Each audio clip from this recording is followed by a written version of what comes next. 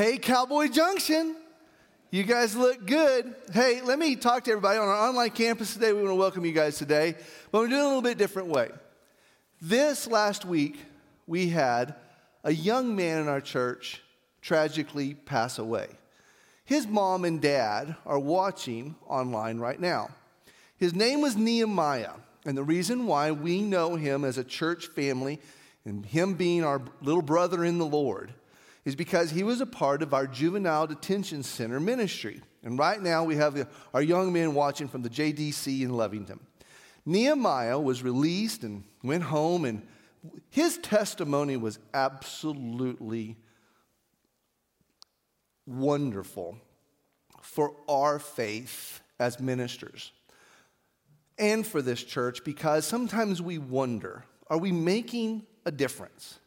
Nehemiah was that young man in the JDC that just really would never just cross the line and be accepting Christ as a Savior. But it wasn't out of rebellion. It was because he wanted to make sure, and this is what he told the team. He would say, I don't want to do it until I just give it my whole heart.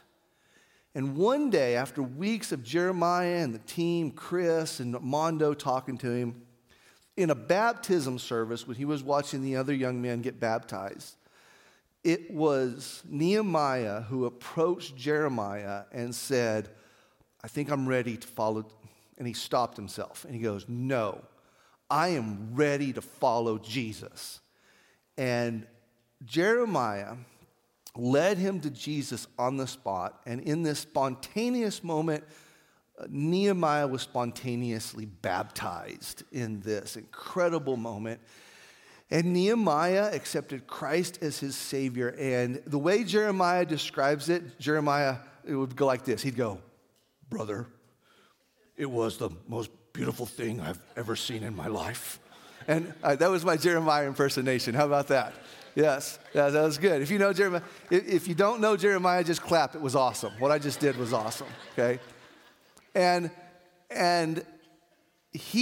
Nehemiah was led out of the JDC and was living for Jesus. And him and his cousin, I can't remember his cousin, were cleaning a gun, and the gun accidentally went off. And Nehemiah lost his life. As believers in Christ Jesus, God takes tragedy and reminds us of the eternal victory. When he closed his eyes on this earth, he opened his eyes in heaven. And so, for the family of Nehemiah that is watching right now, your church family through Nehemiah is here today.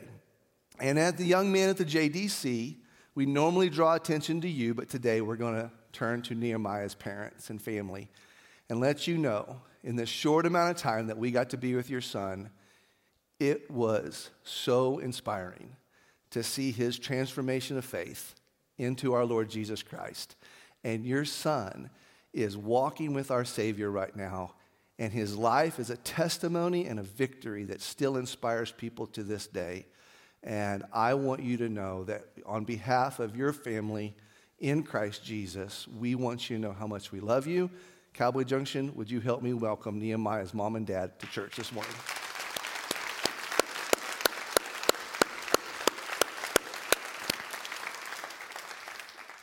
Today, we're in a series called Corinthians 2, and it's officially the last one. What are we going to talk about today? Well, I've got something that I just really feel like is important to talk about.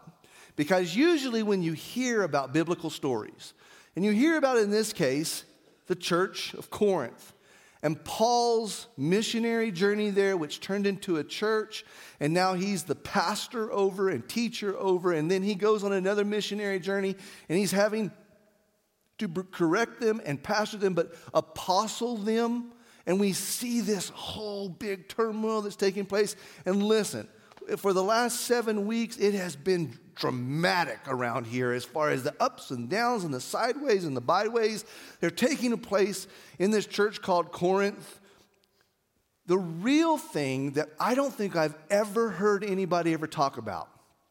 What ever happened to the church of Corinth. When Paul ends his letter, it's the last time we hear about this church. But what's the Paul Harvey version, the rest of the story? And today, that's what today's message is about. What ever happened to the church of Corinth? So, if you're a visitor today and you've never been to Cowboy Junction before and you're just coming in, come in as we talk about it. This is kind of like discussing what happened with those guys. What was the end story? Did they ever turn their life around? Did they ever come back? Did they ever hear Paul's teaching and respond correctly? Well, let's get to that. So why don't you join me in prayer? Jesus, we love you. Open our ears to hear and our hearts to receive. Jesus, today I pray that today would be an eye-opener to each and every one of us, that we have an end story too.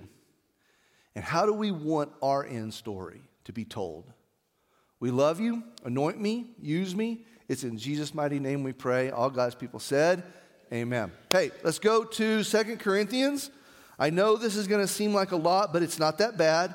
2 Corinthians chapter 13. What better way in the last chapter of 2 Corinthians to just read the whole chapter, okay?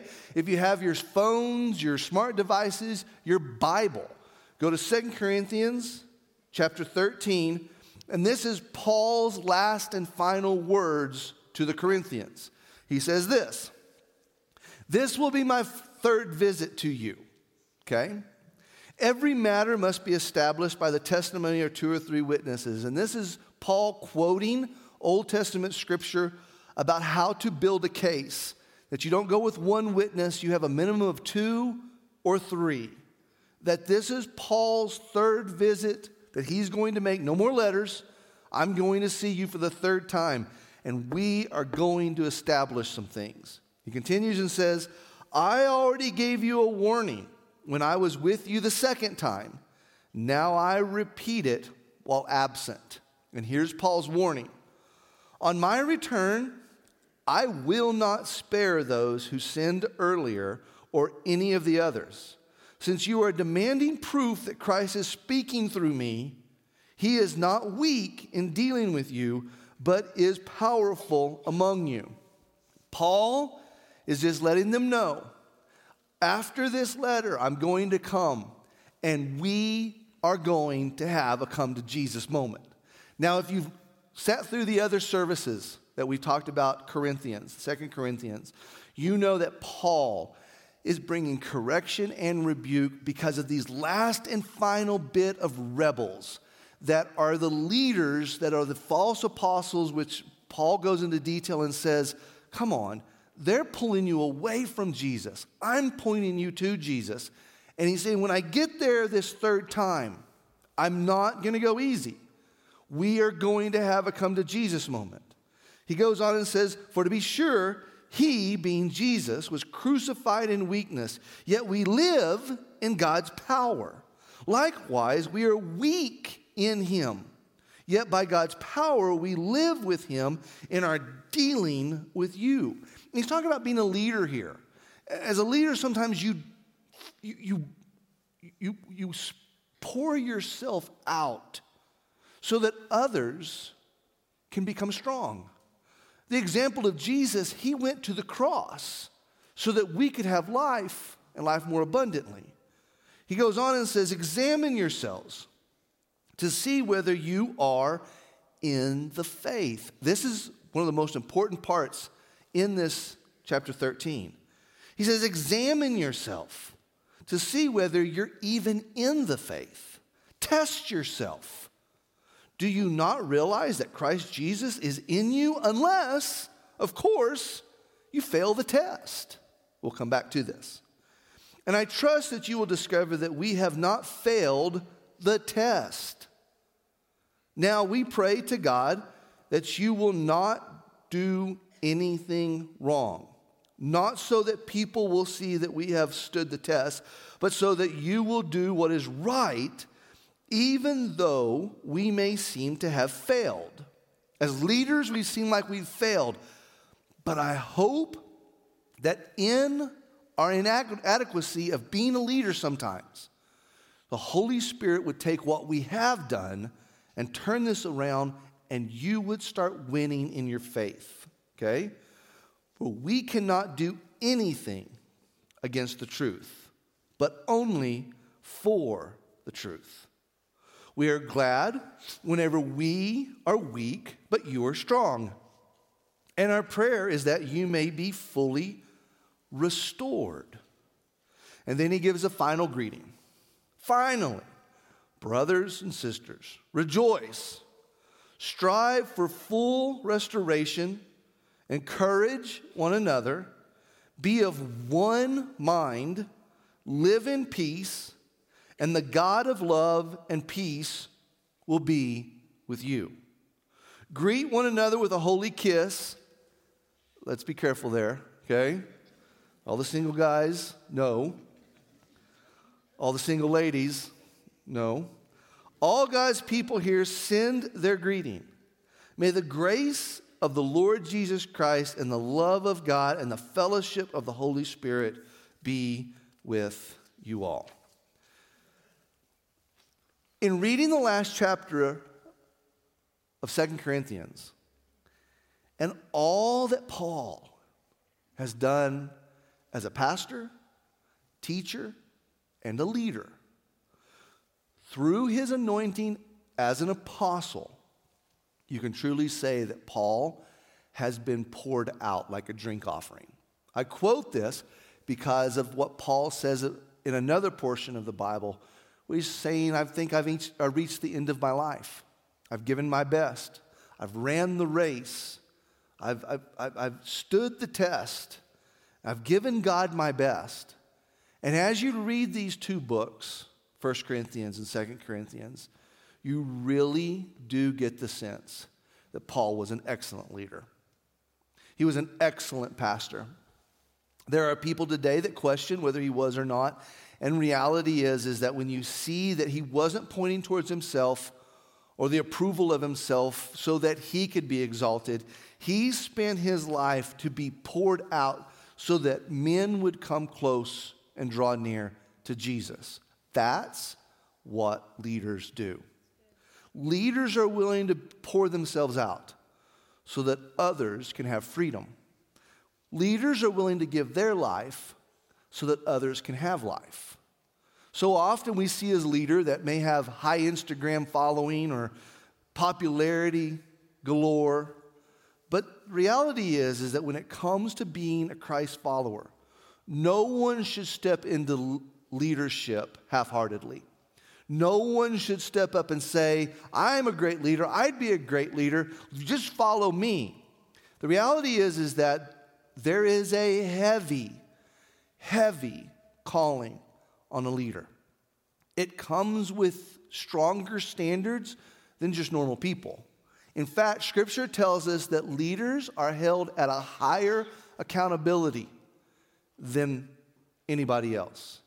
That their judgment is even on a stronger standard than other people. Paul is one of the greatest examples of a great leader found throughout Scripture. But in seeing all that Paul talked about in the Corinthians, as he talked to them, here's my question. What ended up happening to the Corinthian church? We see 1 Corinthians as a strong rebuke comes, and we see people that really steer away from God and say that they're Jesus followers, but they are anything but Jesus followers. And Paul brings a strong rebuke, goes and visits them, comes back, and then has mud slung in his face. People are mocking him, making fun of him, and yet he's able to steer about 90% of them back to Jesus. But there's this last bit of rebel rousers, and this still comes up after this letter and after his visit. What ended up happening? I don't know if I've ever sat through a message where we talked about what ended up happening, but I thought it was necessary because sometimes we can close the book and just assume that everything turned out great.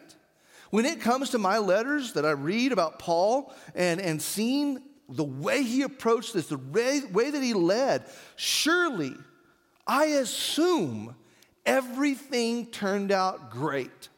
But what you have to do is you have to look at historical books and you have to take a look at what actually happened. And here we are 2,000 years later, and we have historical records to show us what happened in the church of Corinth.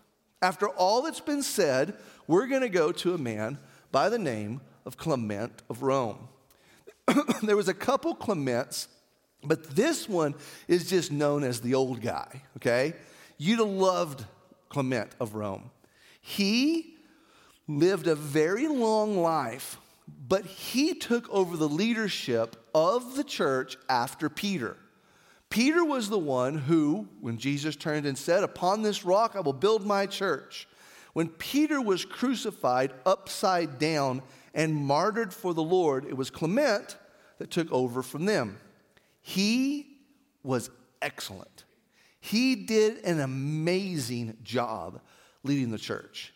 And just because the apostles quit writing, Clement didn't stop writing.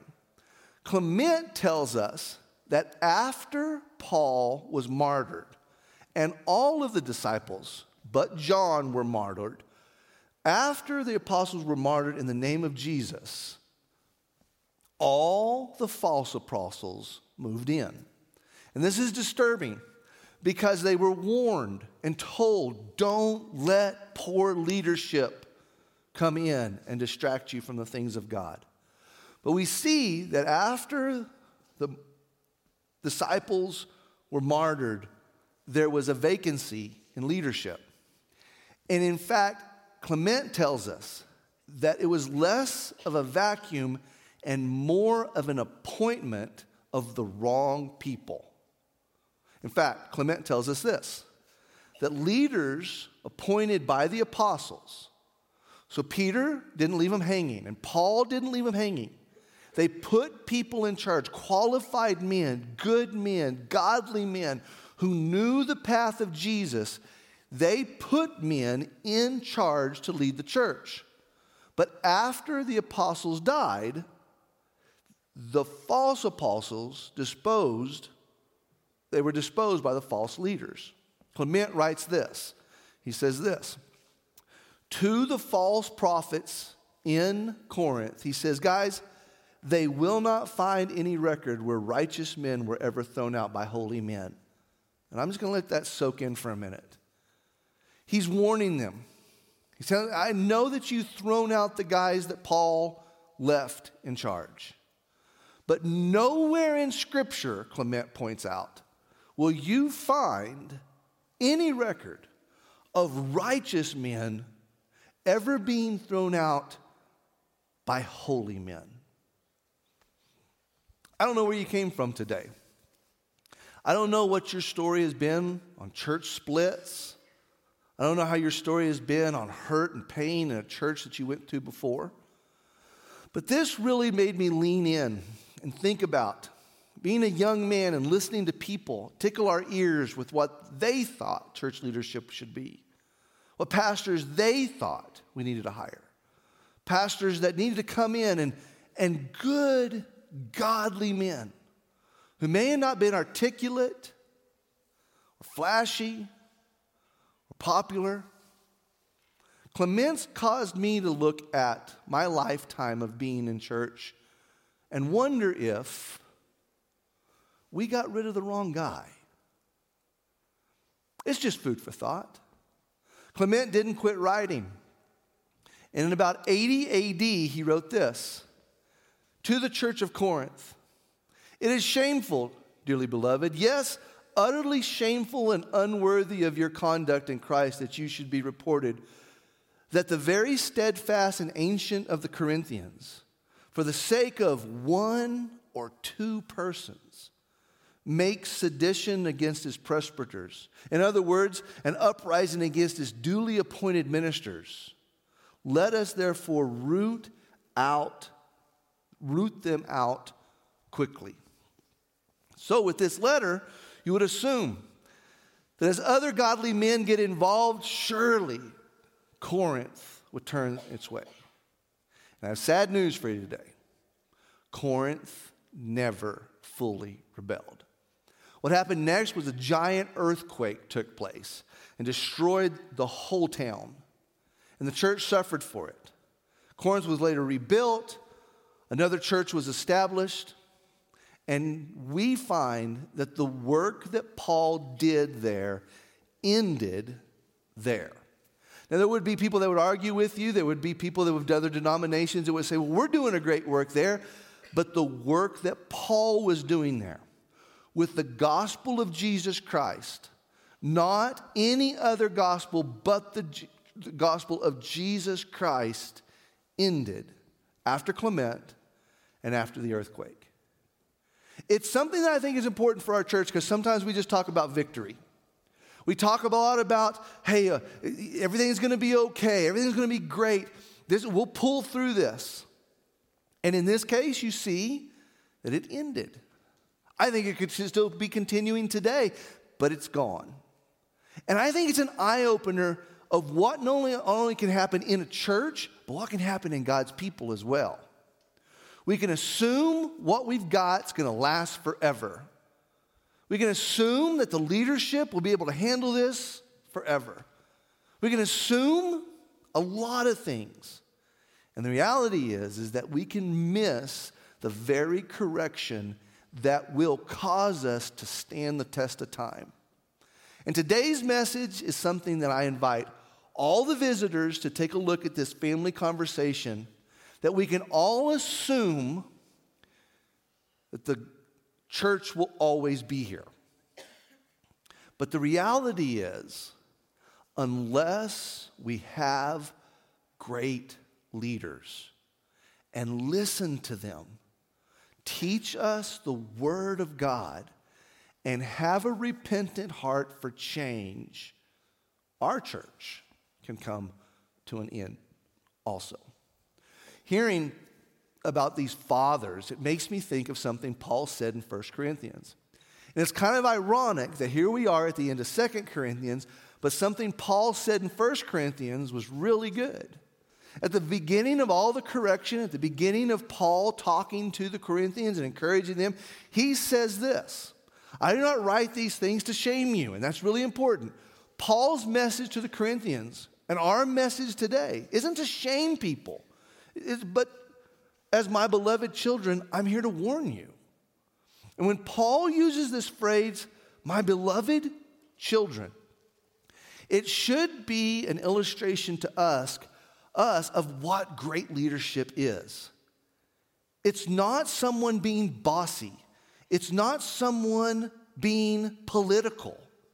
Paul says we've got to look at the fathers of our faith. And he says this. He says, for though you might, in Corinthians, though you Corinthians might have 10,000 instructors in Christ, yet you do not have many fathers. For in Christ Jesus, I have begotten you through the gospel. Which means that through Jesus, I have adopted you as my kids. You've got many teachers in your church. You've got 10,000 people who would love to share their political view. You've got 10,000 Facebook warriors right now ready to go.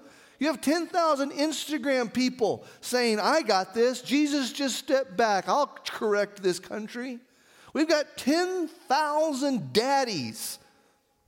But there's only a handful of fathers. And as a church, we have to ask ourselves, are we looking for the next spiritual baby daddy? Or are we really leaning into the fathers of faith that he puts into our life? Because a father will die for his child, but a daddy is just in for his pleasure. And Paul causes us to stop and think, what do you want? And this was way back in the very beginning when the first letter went out. Heck, it was just the start in chapter 4. And Paul says you've got 10,000 instructors, yet you don't have many fathers amongst you. So Paul says this. He closes by saying, therefore I urge you, imitate me. And this was his invitation to the Corinthian church. You're going to have a lot of people want to share their opinion, but I'm going to follow Jesus. You're going to have a lot of people that want to just get on the microphone and just say what they want to say. But I'm going to follow Jesus. You're going to have a lot of people make you promises they can't deliver on. But Paul's saying, I'm going to follow Jesus. And if you want to follow Jesus, it's going to be hard. It's going to be hard on your flesh. It may have to change a lot of things in your life. But I'm going to follow Jesus. Imitate me. I think it's important for us to look at this historical story. Your pastor's hysterical. But this is historical. And I think there's a question that we have to ask. When it comes to our spiritual fathers, what is a spiritual leader? What is a spiritual leader? These things are important because how do we know who to follow? How do we know who we can trust? Listen. I know. If I'm going to talk to you about spiritual leadership, I'm sure someone right now is thinking, he's going to ask us to follow him. We're talking about the Corinthians. The reality is that as I've studied this, I've had to ask myself, Ty, do you want to be a spiritual daddy? And everybody love you and everything, you're great, and everybody applauds you and get great Google reviews? Or are you ready to be the spiritual father that God's called you to be? This is really ringing true in my heart recently because I turned 50 years old. It's not as old as I thought I was going to be. 50's cool. But the reality is that my boys are growing up. The church doesn't need a daddy. And it's time to be the father. It's time to be someone who can step up. And a father is someone that even if everybody in the family doesn't like you, at least they know that you're not doing this for them. You're doing this for the them that you're believing for. I'm not doing this to tickle your ears. I'm not leading you to make you feel good. I'm trying to steer you from death to life. Paul shows us many times that it could cost you your life to father somebody. And when we ask the question, what is a spiritual leader? And we're asking also, not only what is a spiritual leader, but why are they important to the body of Christ? This is an important topic for the world we live in today. So here is what we're looking for when it comes to spiritual fathers. Not spiritual daddies, spiritual fathers. A spiritual father is somebody who will point you to Jesus. We're staying away from opinion. We're staying away from church opinion. We're not looking at denomination. We're truly, honestly able to turn to kids and say, we might have got it wrong a few times. But the more I look at Scripture, that's where Jesus is, and let's make sure we get there. One of the hardest things I ever had to do one time is apologize to Brady. And Brady had gotten a spanking for doing something that I was wrong on. And so I had to turn to Brady and march him back into his room and hand him the belt. And Brady didn't know what to do. I said, buddy, I gave you a whipping, and I was wrong, so it's time for you to give me a whipping. And the first swat, he didn't hit hard enough. He was just kind of doing this. I said, buddy, no, listen, I deserve it. You just let her rip, Tater Chip. Come on, buddy. Just rear back. He started enjoying it way too much. Now, I don't know how you discipline your kids. I'm not talking about spankings today. But a spiritual father can not only tell you where we're going, but he can also tell you where he got it wrong. And one of the things that we have to get into our hearts, that can be one of the best teaching tools, is apology. I got it wrong. I'm sorry. Because I don't want to be right. A daddy's going to fight for his image, but a father is going to fight for his family's direction. And what we see here is that Paul was constantly pointing to Jesus. Constantly pointing to Jesus. And one of the things in verse 13, chapter 13, that Paul brings up is when it comes to your faith, guys, you've got to examine and test it. You can't just assume. And he was turning to the Corinthians in this last and final chapter, and he said, listen, you can't just assume that you're living for Jesus. You have to test it. Does it model Christ? Does it look like Christ? If people that don't know you were to walk in and look at it, would they see Christ? And you have to examine your faith, and you have to allow it to be tested. Paul says this, and let's go back and look at it again. He said it in chapter 13, examine yourselves to see whether you are in the faith. Test yourself. Do you not realize that Christ Jesus is in you? Unless, of course, you fail the test. And this is one of the biggest parts of why we need spiritual fathers that can come in and not tickle our ear. Because you know what the alternative to living this earth is to going to eternity and getting it wrong. Is one day we will be judged. One day it becomes real quickly. And Paul is telling them, as your father, I am lining you up with real faith to examine yourselves to see if your life looks anything like Jesus, because it's better for me to be hard on you on this earth than it is for you to stand before God who will judge us. In Scripture, we see that there are many who are going to stand before the Father in heaven. And they were saying, we did this in your name, and we did this in your name, and we did this in your name. And God will turn to us because we didn't judge our faith, and we didn't test our faith. And he will say, depart from me, for I never knew you.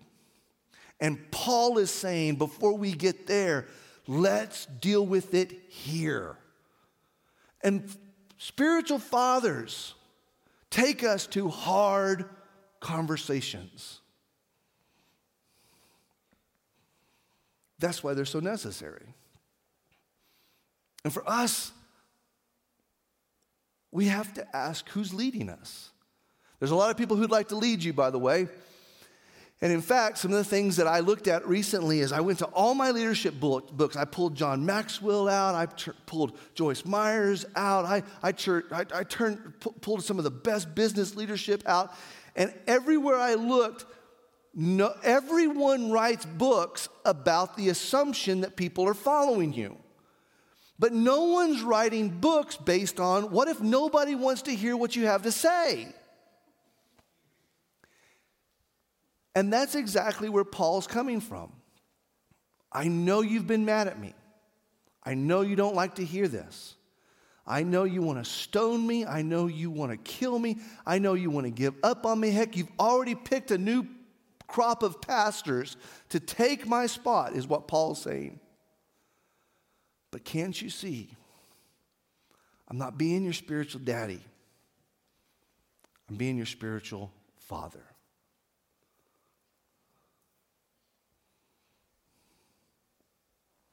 See, this is the things that we don't talk about when it comes to leadership.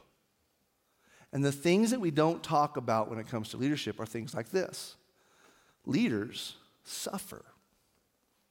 And real leaders suffer while serving the people they love dearly. And this isn't a church thing, but when you step in to being a spiritual father or spiritual mother in your family, not everybody's going to like you. And that could be the test that you're doing it right. And you're going to have to ask yourself, have you ever seen a spiritual sugar daddy suffer? Have you ever seen a spiritual sugar daddy I just made that up. That's just funny. It just kind of rolls off the lips. I don't know. It's kind of cool. Have you ever seen them walk into the room and did everybody just not go, Norm? But Paul walks into the room and they don't yell, Paul. They throw stones.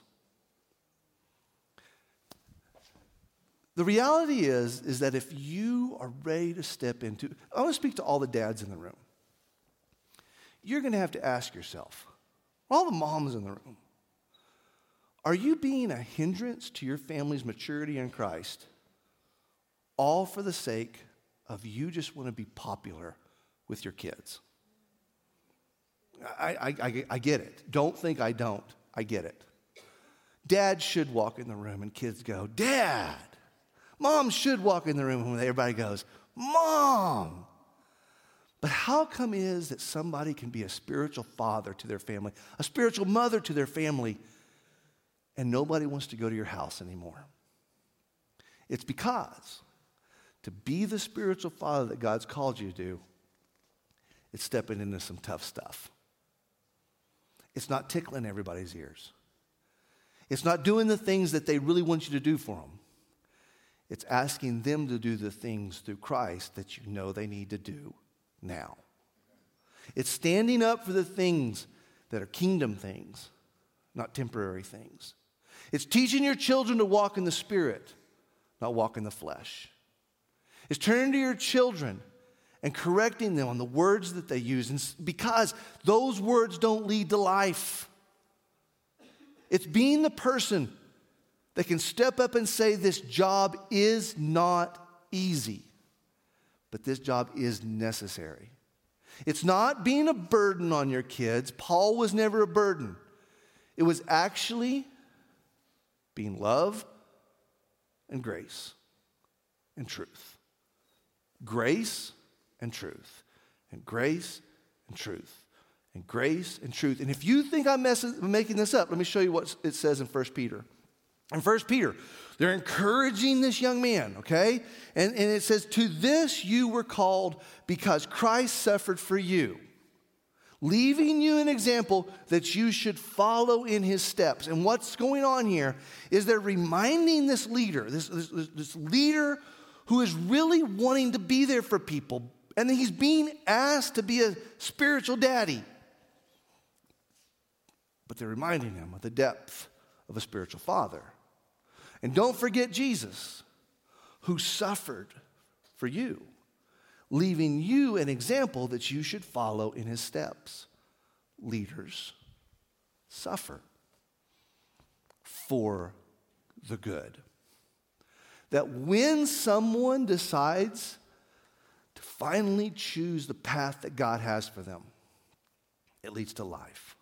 And speaking of life, leaders also lay down their life. Spiritual daddies only fend for themselves. Spiritual fathers step in to protect their children. They can take the blow. They can take the cross. In 1 John chapter 3:16, it says this. This is how we know what love is. Jesus Christ laid down his life for us. And we ought to lay down our lives for our brothers and sisters. This doesn't just mean, I don't think of a burning house and running into the front door and saving everybody. This isn't lifting a car over your head to save everybody inside. This is actually you as a spiritual father or a spiritual mother deciding my popularity, my family approval is not as important as the way, the truth, and the life. Jesus, our greatest example, the one that Paul was constantly pointing to. He said this, I have set you an example. I have been the example for you, that you should do as I have done for you. Today's message is the last and final message in this series, and it's a wake-up call for everybody in this room. There is a life that needs to be lived, but not a life for your popularity. It's a life for life. I want to speak to a few groups of people. I've been praying over you, and I did this in the last service, but I want to talk to everybody 50 and over. You could maybe be called the boomers. One of the attitudes that we find in the boomers today is I'm done with these guys mentality. Rain on you kids. That's how you're going to be. And I want to turn to every boomer in the room and watching online. And in the name of Jesus, it is not time for you to give up on these generations. It is not time for you to get a bitter, angry attitude towards them either. It is not time for you to throw your sucker in the dirt and for you just to go, take me home, Jesus. Jesus don't want you right now.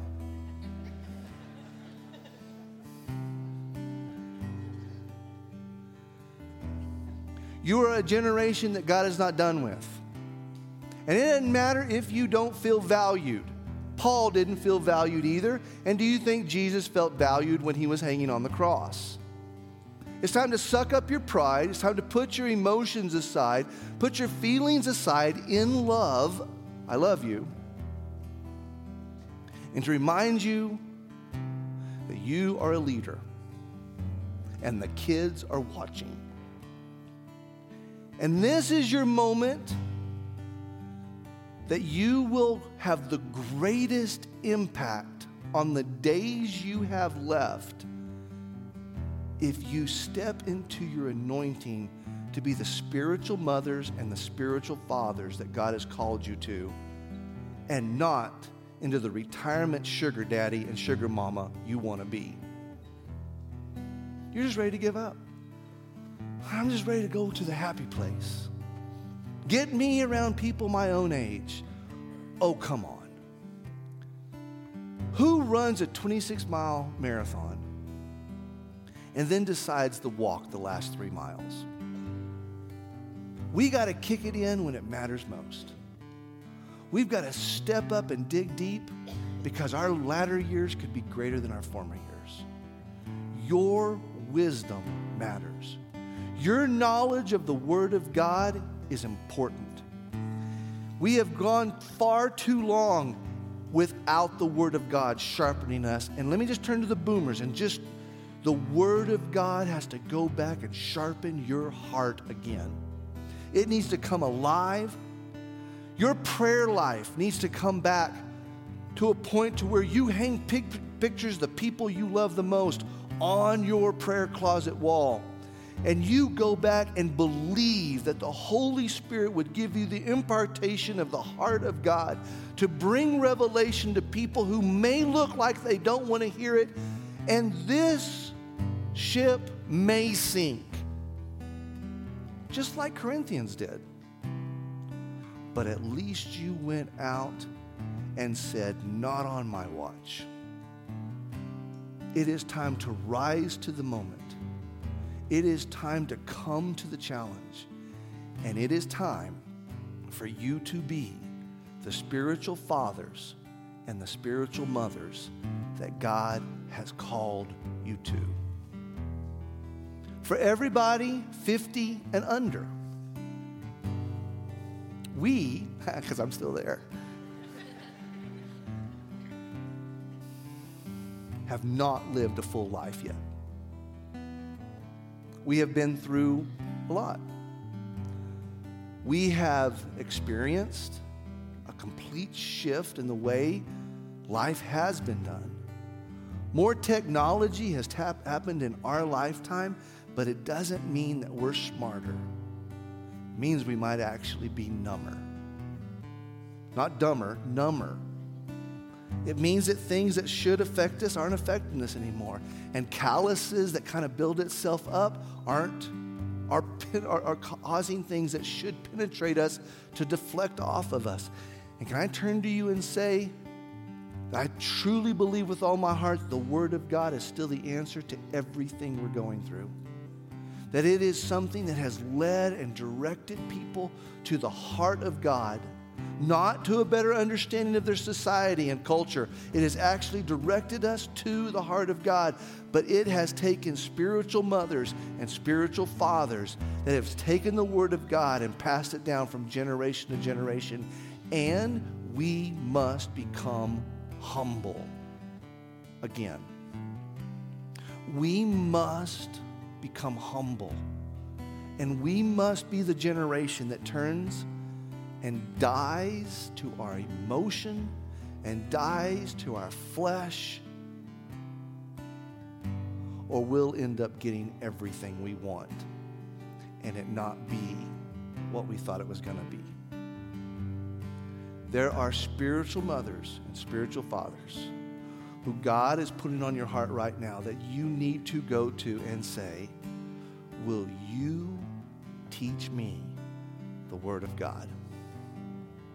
Will you pray for me? Every day at this time, I'm going to call you. This is to your spiritual mother, to your spiritual father. And you're going to call them. Don't expect them to call you. And you are going to call them and you're going to say, okay, at 9 o'clock every morning, at 8 o'clock every morning, at 3:30 every morning when you get up. See, you get the generation joke there. Anyway, will you pray for me? Will you be my prayer warrior? Will you be the one that stirs up the gift of God, and together we can pursue God, because I need a spiritual father in my life. I need a spiritual mother in my life, because I'm afraid if we don't, we'll start appointing people that will only distract us from the things of God instead of direct us to the things of God. Let's everybody just bow your head. Everybody, all over this room. Let me just take a minute. Father God, today I just pray for this church, and I want to just pray right now for every person that is just ready to give up, but there's a calling on their life to stir the gift of God inside of them, and they have an anointing, they have a calling, a mandate to be the spiritual father and be the spiritual mother, a leader. Today, Father, I pray that they wouldn't look at the conditions they're in, but they would recognize the God that's not done with their life yet. Father, I pray for every 50 and younger in this room, that we can get so distracted with the things we want and the things we desire and how we're going to get it. We can be so judgmental that we're doing it better than they did it. We miss the reality that perhaps we're investing in the things that only matter to this earth, but not eternally. And you would put a hunger in each and every one of our hearts to have those spiritual leaders in our life to sharpen us, to stretch our faith muscles, to see the kingdom of God and to want the kingdom of God, that can bless our lives by praying with us and studying Scripture with us and leaning into your kingdom. And Father, I pray for a hunger right now for these things. I pray that something amazing through this story of seeing how Corinthians turned out would begin to ask us, how are we going to turn out? Father, I speak life over this audience. Life in you, through you, by you, for you. It's in Jesus' name we pray. All God's people said, amen. Stand to our feet. Cowboy Junction, our prayer team is going to be up here. They would love to pray for you. If you're in this room and you're like, I want what he was talking about today. These people is a step in the right direction. What if you got out of your seat today, simply walked up to one of our prayer partners and said, would you pray that the Spirit of the living God would come alive in me so that I can know God's plan for my life and my family? Come on. If you need prayer, our prayer team is here for you. Church, let's worship the Lord.